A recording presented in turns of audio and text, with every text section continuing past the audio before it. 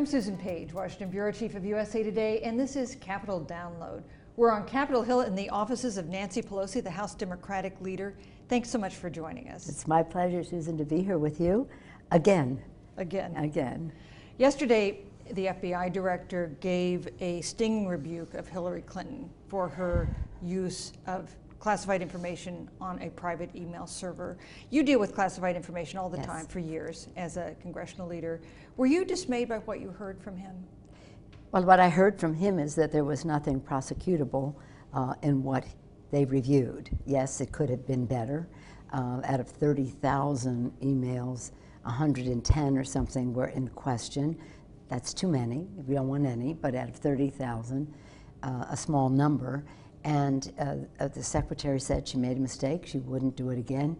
He said there's not enough here to prosecute anything. I think that's that. Do you think this settles that issue? Well, I think it settles it from a legal standpoint, yes. I had always thought that as I follow intelligence, and probably the longest serving person on the Intelligence Committee in the Congress ever, that I didn't ever think that there was any culpability on the secretary's part.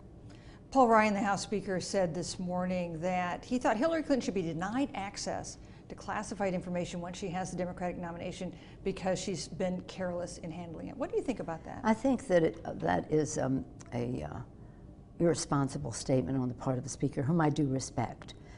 Perhaps if he had a better appreciation for what the role of a candidate is, as he's saying that therefore Trump shouldn't have access. I think Trump should have access to this information. He's a candidate for if he is the nominee, hopefully he will be. The gift that keeps on giving, Donald Trump, hopefully he will be the nominee of the Republican Party, and he should have access, and there's no question that she should have access. I think it's a strange statement, quite frankly. And he also said that the House is likely to have hearings investigating this investigation. What do you think about that? Is that a good idea? Investigate the investigation of the investigation. So that's what this is. It's a subterfuge. They're not accomplishing anything, and so they like to fill their days with destroying women's health, with their select committee to destroy women's health, stop family planning initiatives, fetal tissue research, and the rest. They're very anti-science. So you name it, any day of the week, they'll have an investigation of an investigation of an investigation. It's really a waste of the taxpayer's dollar. You said that Donald Trump is the gift that keeps giving. Yes. And that Hillary Clinton will be elected. She will in be. November. Is there any possibility in your mind that Donald Trump will win? I don't take any opponent I don't underestimate any opponent, but I don't overestimate them either. And I just don't, I have great confidence in the wisdom of the American people. I don't see them identifying with a person who has been so negative in his comments about women, about immigrants, about people who have a different religion than he has. I just don't see that as building walls, keeping people out.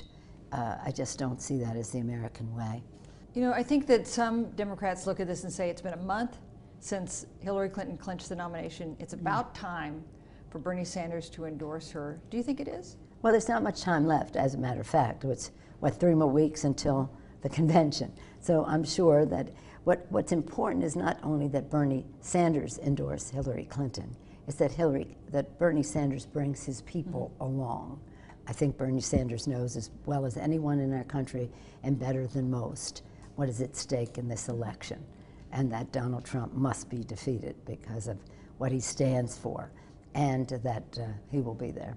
The GOP, the Majority Leader Kevin McCarthy, has suggested there might be some kind of punishment for House Democrats who staged that sit-in to push for a vote on gun laws. That would be such a serious mistake on their part. What would you do if they tried something like that?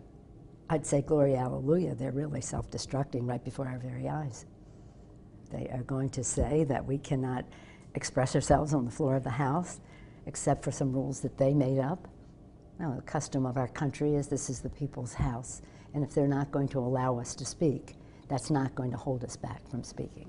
Assuming they don't bring these gun laws up for a vote, and there's no sign that they will, is there something else that House Democrats can do to try to make that point again? We're not going away until they do.